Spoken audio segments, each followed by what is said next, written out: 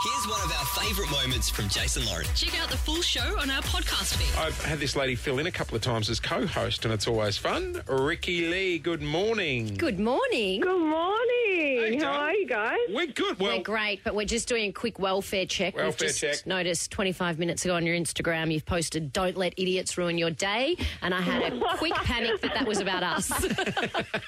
Just preempting that maybe you guys might ask me some annoying questions. is everything all right? Is there some knob that's annoyed you? Oh, just my husband, but that's every day, right? Can we get a welfare check on Rich then? Can you send through a photo of him with today's paper just to make sure he's okay? I'm sorry, he can't come to the phone right now. Why? Because he's dead. Hey, Ricky, something else we've got to bring up with you. Regional Sam, one of our producers, God love him. It's like shooting Bambi with Sam. He runs into the room the other day and he goes, guys, you've got to ask Ricki-Lee about her secret child, Yumi, who she's just gone public with. And we're like, I'm sorry, what, Sam? And he's like, yeah, she's got a 1-year-old. She looks really happy on Instagram. And I'm like, I'm pretty sure that's her niece. Yeah, no, that baby is not mine. I definitely, she's half Puerto Rican and half Japanese. She's definitely not mine. Hey, Ricki-Lee, it's just Sam jumping in here. Yes, I did Sam? point that out. I'd like to take this chance to publicly apologise to you about the misunderstanding.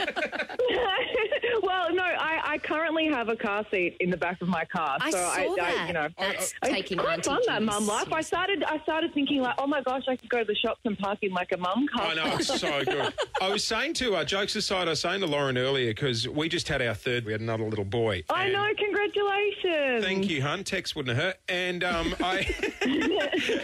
I was saying to Lauren, jokes aside, it was doing my head in just people not realising when they say offensive things. And like we've had a few people be like, oh, you're having another boy. God, you're going to have another girl. And I remember talking to you when you were co-hosting the show and you were saying it did your head in how people were always hitting you and Rich up going, well, when are you going to have kids? You know, obviously, if you guys been together that long, it's people don't realise how offensive it can be, do they?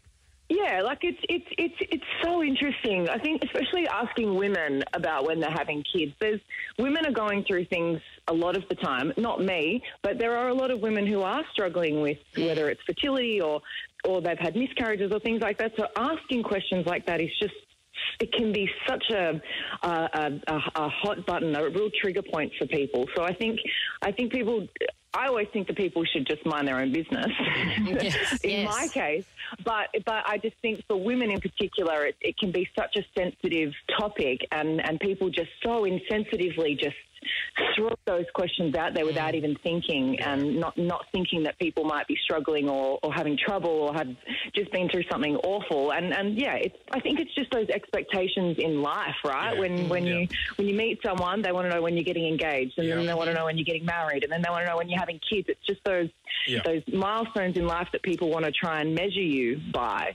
So yeah, I do find it frustrating. Well, look, there's a third one there if you want to borrow it, so you can park close at the shops at Westfield. The kids are always there if you want to borrow them. Well, I'm a fantastic babysitter. I take those kids and run. I'm one step away from being a kidnapper. I've been asking to babysit Jace's kids ever since I met him, and he will not allow me to do it. I'm scared she'll pick up the wrong kids at the park. Really? Yeah, she'll bring home the 2 kids that aren't mine from the park, and I'm like, no, you've got the wrong ones. Don't you trust her? No. Don't you trust her? No, and I'll be filthy if you get a day with the kids before I do, Ricki-Lee. First of all, he's mentioned 16 times that you're the best co-host he's ever had. I think I'm getting the boot. Hey, Ricky, thanks so much for swinging by this morning. We really appreciate it. Thank you so much.